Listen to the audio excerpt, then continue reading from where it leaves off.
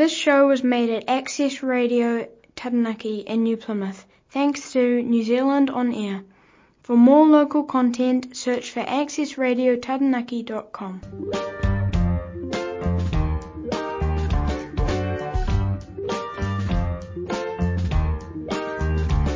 Kia ora tātou. You're listening to the Sugar Loafing Arts Cast on Access Radio Taranaki 104.4 FM. Ko Michaela Nyman toko ingoa.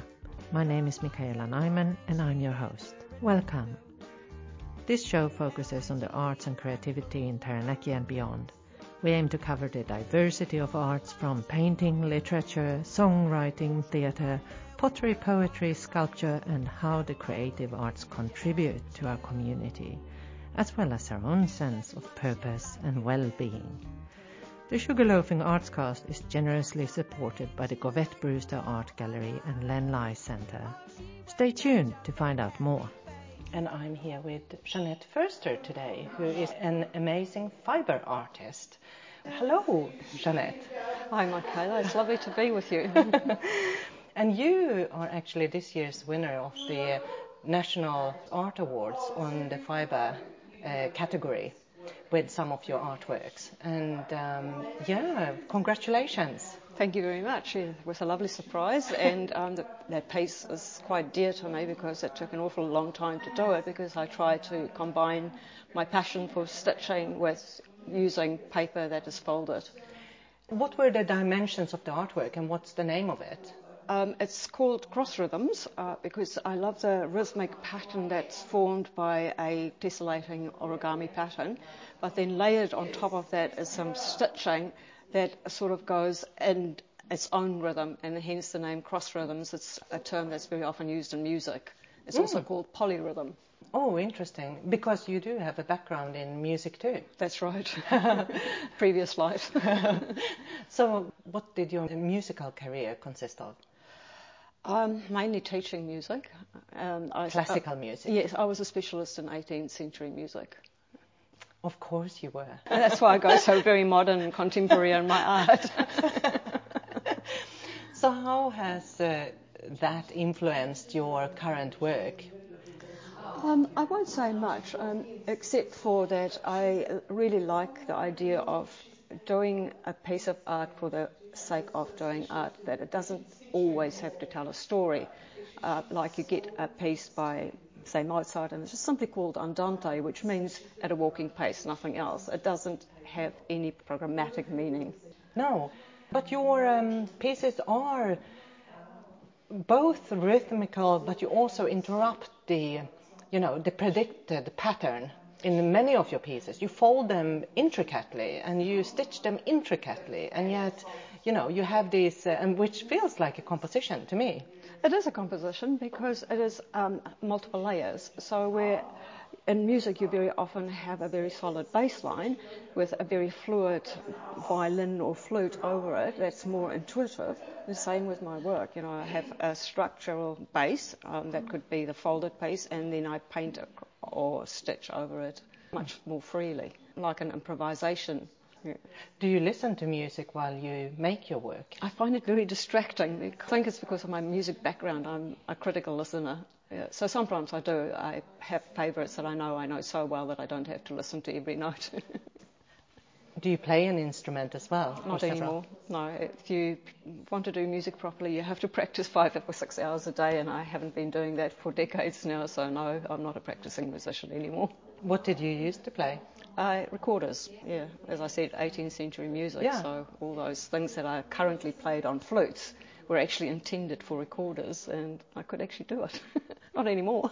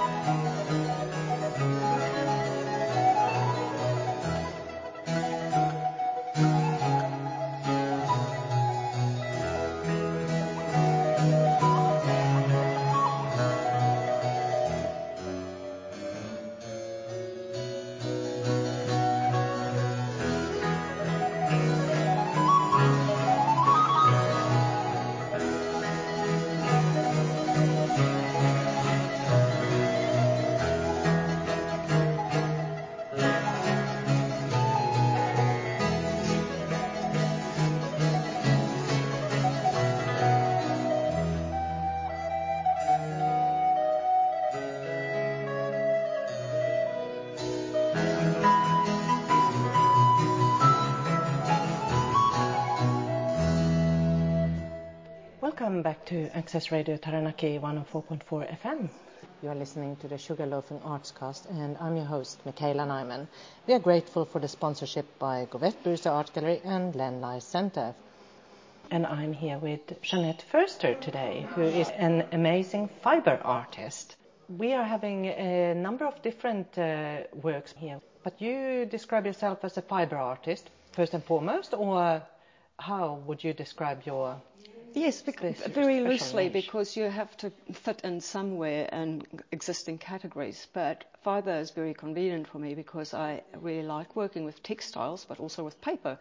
And paper is such a wide range of fibres in itself, so it works for me. And you often mix different fibres too. Oh yes, and different textiles and different papers and different techniques. Just depends on how I feel on the day. I always joke that I have a short attention span, so I have to have a lot of things on the go. And I have just viewed a number of very beautiful folded books, some of them stitched and some of them with found materials and others totally unstitched, just intricately folded. And there's a whole stream of work and group of people interested in art books as well. Yes, it is becoming more and more mainstream, and it has been around for a few decades now, and I've been interested in it for a very long time. So because the scale of it is usually quite small, it's ideal for when you have only a desk as a studio, and it's something that you can do over time, and you can put so much of your own thoughts and personality in it, because a book is not just a book anymore. No, and these are absolutely out there books with intricate folding and surprise pop-up detail and amazing original artwork as well as found work. Yeah, the pop-ups is just a bit of paper engineering that goes really well with origami, I think. And some of them are very old patterns as well, like Yes. the folding mechanisms, really. Yes. The maps are traditionally folded in a certain way, and they were very often strengthened on linen to last longer on ships and so on. And maps can never be refolded the same way they were folded, in my Unless opinion. you know the fold. Yes. So you talked about like the Turkish fold where kind of the corners come in and it opens up almost like a tobacco pouch. Yes, it does. And the beauty of that thing is then it opens and you have the whole map. You don't have to turn it around and figure out where does this bit belong and so on. True. Yeah. So they were all invented with a purpose at the time? I believe so. I don't know who invented it, but it's been around for a while. Yeah. Oh. So where can people find out more if they are interested in art books and folding and so on? Internet. There's just so many artists and internet. Yeah. Okay, I better let you go and talk to your visitors here and talk to you soon again. Thank you, Michaela. Okay, we will take a short break and listen to some music.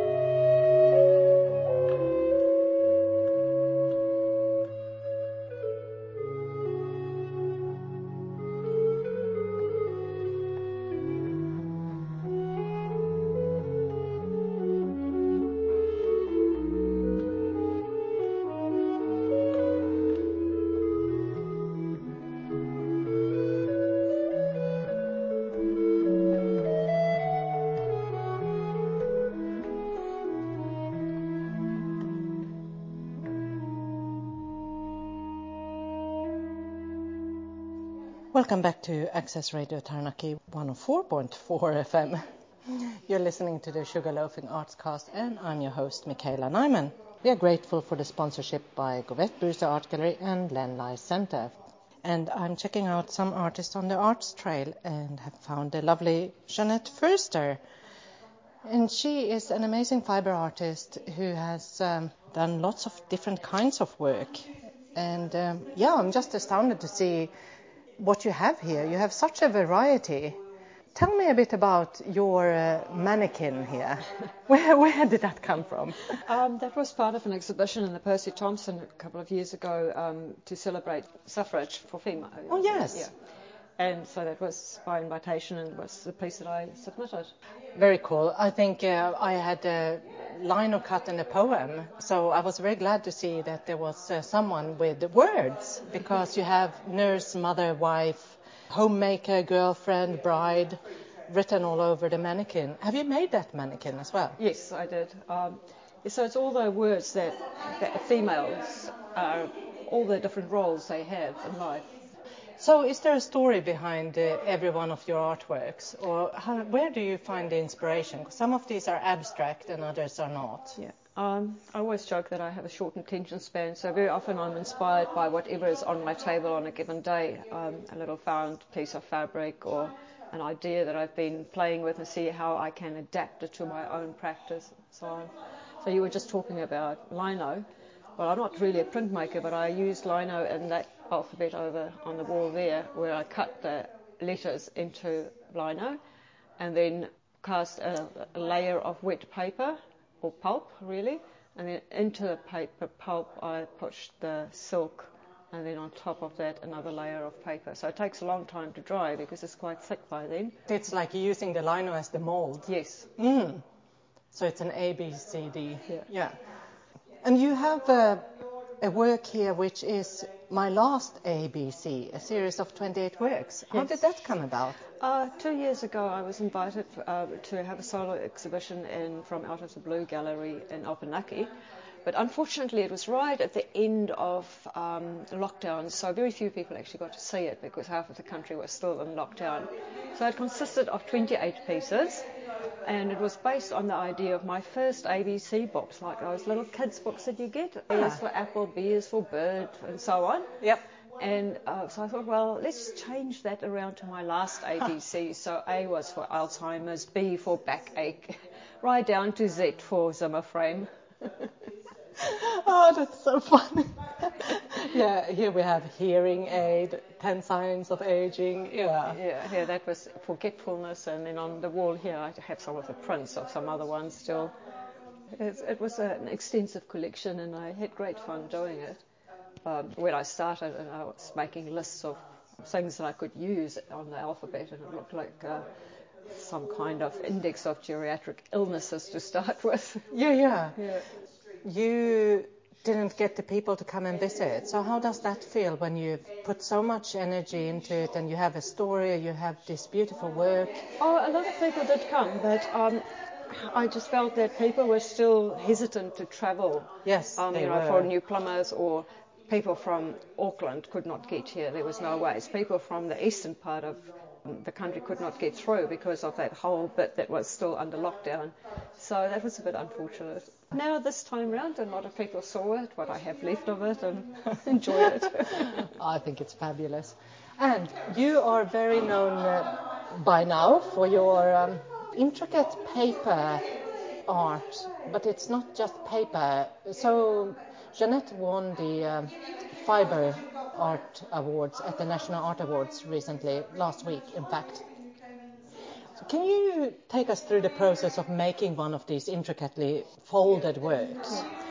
So there's no big secrets about it. It's basically origami, simple origami. But instead of making little paper cranes or paper frogs or something like that, I prefer to do repeat patterns, a tessellation. So it's a three-dimensional tessellation. The folds that I prefer are the very simple ones that are easy to repeat, because I also like to paint on top of it, which is a little bit departing from pure origami, which is usually just a pure white sheet. In order to strengthen it, when I work at scale, I use linen or cotton on top of a layer of paper so that I can put gesso on it so that I have a good surface to paint. Yeah. So it's only paper, there's no backing to this paper. Some of it looks really thick and... So the one that's up there has canvas. It's a very, very heavy linen actually. And so the paper is the first layer. On top of the paper is the linen. So the paper is the fabric that holds the folds best. Really? Yes, and linen won't hold a fold by itself unless you really, really crease it and iron it extremely high temperatures. And or starch it, like serviettes. Yeah, but, in damp weather then it just goes floppy again. Yeah, that won't open again, I can promise you that. And then I hold it under tension with discrete stitches at the back, because the natural tendency of it is to dome, like this piece over here, so there's no extension on it at the moment, but you can see it's opening by itself already. So if I want to frame a piece, I need to tension it so that it can go flat. Oh, this is so intricate, but all of your folds need to be very precise. So is this multiple papers, or do you always have one sheet? No, it's one sheet. In every single one of these folds? Yeah, no joins. No joints? No joints, no. But if you fold just 1 millimeter off, you are going to have that multiplied exponentially, and so suddenly your paper it doesn't go the direction you want. It's a disaster if that happens. You have to start again. And sometimes, depends on the kind of paper you use. Some papers don't like to be folded many times. So it weakens, every fold weakens the paper. Oh, yes. And to flatten it, you have to dampen it down. And if you dampen it too much, the stress of the paper then rips the fold. Then it's all over as well. So yeah, it's very fiddly actually. But once it's done, and then I can have the fun part and just paint. And my paint work is a complete contrast because it's quite random and bold and intuitive as opposed to this very exact, precise folding. Interesting, but you didn't contemplate becoming a painter instead? I would love to paint, but at the moment I have other things to do. I will probably go paint a few canvases again. I have done a bit of painting in the past. Yeah. But it's not like this is fast work either, because you have to be so focused and concentrated and not get it wrong, or you will have to repeat it. But that's part of the joy of it, because being so focused, you forget about everything outside. No, that is true. Yes. And you have taught fibre arts as well, or paper works? Yes, I have taught various workshops over the years, and people ask me, can you do a workshop on XYZ, and then I do a workshop, I put it together, make some examples or samples for the people, and think of a nice project for people to do, because most people that go to a workshop like to leave the workshop with a finished project. Yes, it's always satisfactory, isn't it? Yes. So would you mind telling us what happens if things go wrong? What do you do? Can you salvage part of your artwork, or is it just to chuck it out and start again? It depends what it was that goes wrong, but I've also learned from experience that sometimes it's just best to cut your losses and start again. So a recent example was one of the works at the Taranaki National Arts Awards that just got binned because things went really seriously wrong, and I tried to salvage and spend a whole day trying to figure out a way to save it, and it didn't work, so I just binned it and started again. Oh, what a disaster. And that was one of your folding works? Yes. So what happened, I finished the folding, I finished the painting, stitched it, and thought, well, I'm going to do it really nice and proper now. I'm going to paint the back black to hide all the threads and so on, except that I didn't seal it properly beforehand. I didn't even think about that. And then the black paint wicked through to the front, and all the beautiful coloured yarns had black into it, and it just looked so ugly. How do you know? Someone else might have loved that. No, I wouldn't be able to live with that. It was ugly. There's no other word for it. Yes. But we do have some works here that are cut out. Here's a really lovely constellation of crosses. Yeah, so that is actually called kirigami as opposed to origami, where the paper is cut very specifically so that it can move if you want it to move, or fold flat. So it's a single sheet of paper once again, and it's a very common fold or a construct really in pop-up books. But what I did, I just repeated it many times. So in a pop-up card, it would be one fold and you pop it open and there it goes. But now I have a series of folds, and then I've cut into them to get the cross. And you don't see the crosses that well until they've painted. So that helps the visual aspect of it. So this is the very even cross that is like on the Red Cross logo. Yes, yeah. You can vary it. I've done variations of that cut. The problem is then how to mount it, or what to do with it, because it becomes quite deep. Then the bigger the cross, the deeper your frame needs to be, or if you want to use it as a sculpture, it needs to be a very strong paper or reinforced with linen or cotton like I do with the folded works. What is the biggest work you've ever made dimensionally? About 1.5 meters square. And that was also a single sheet of paper. Really? Yep. I buy the paper by the roll. So you buy 100 meters at a time, and it's 1.2 wide. And then you join it before you cut it. So that's like having a giant bed sheet trying to work from it. I can't go bigger than the size of my dining room table, which is about 2.5 meters long. But I can extend it by putting a piece of wood sheet under. So it's just, I'm not going to do it again. It's too hard. Okay, we will take a short break and listen to some music. We'll be right back.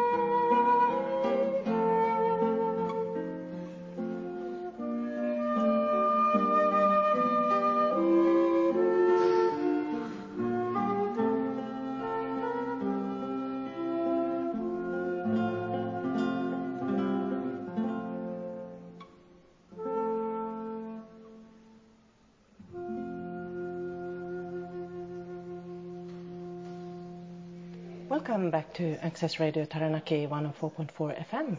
You're listening to the Sugar Loafing Arts Cast, and I'm your host, Michaela Nyman.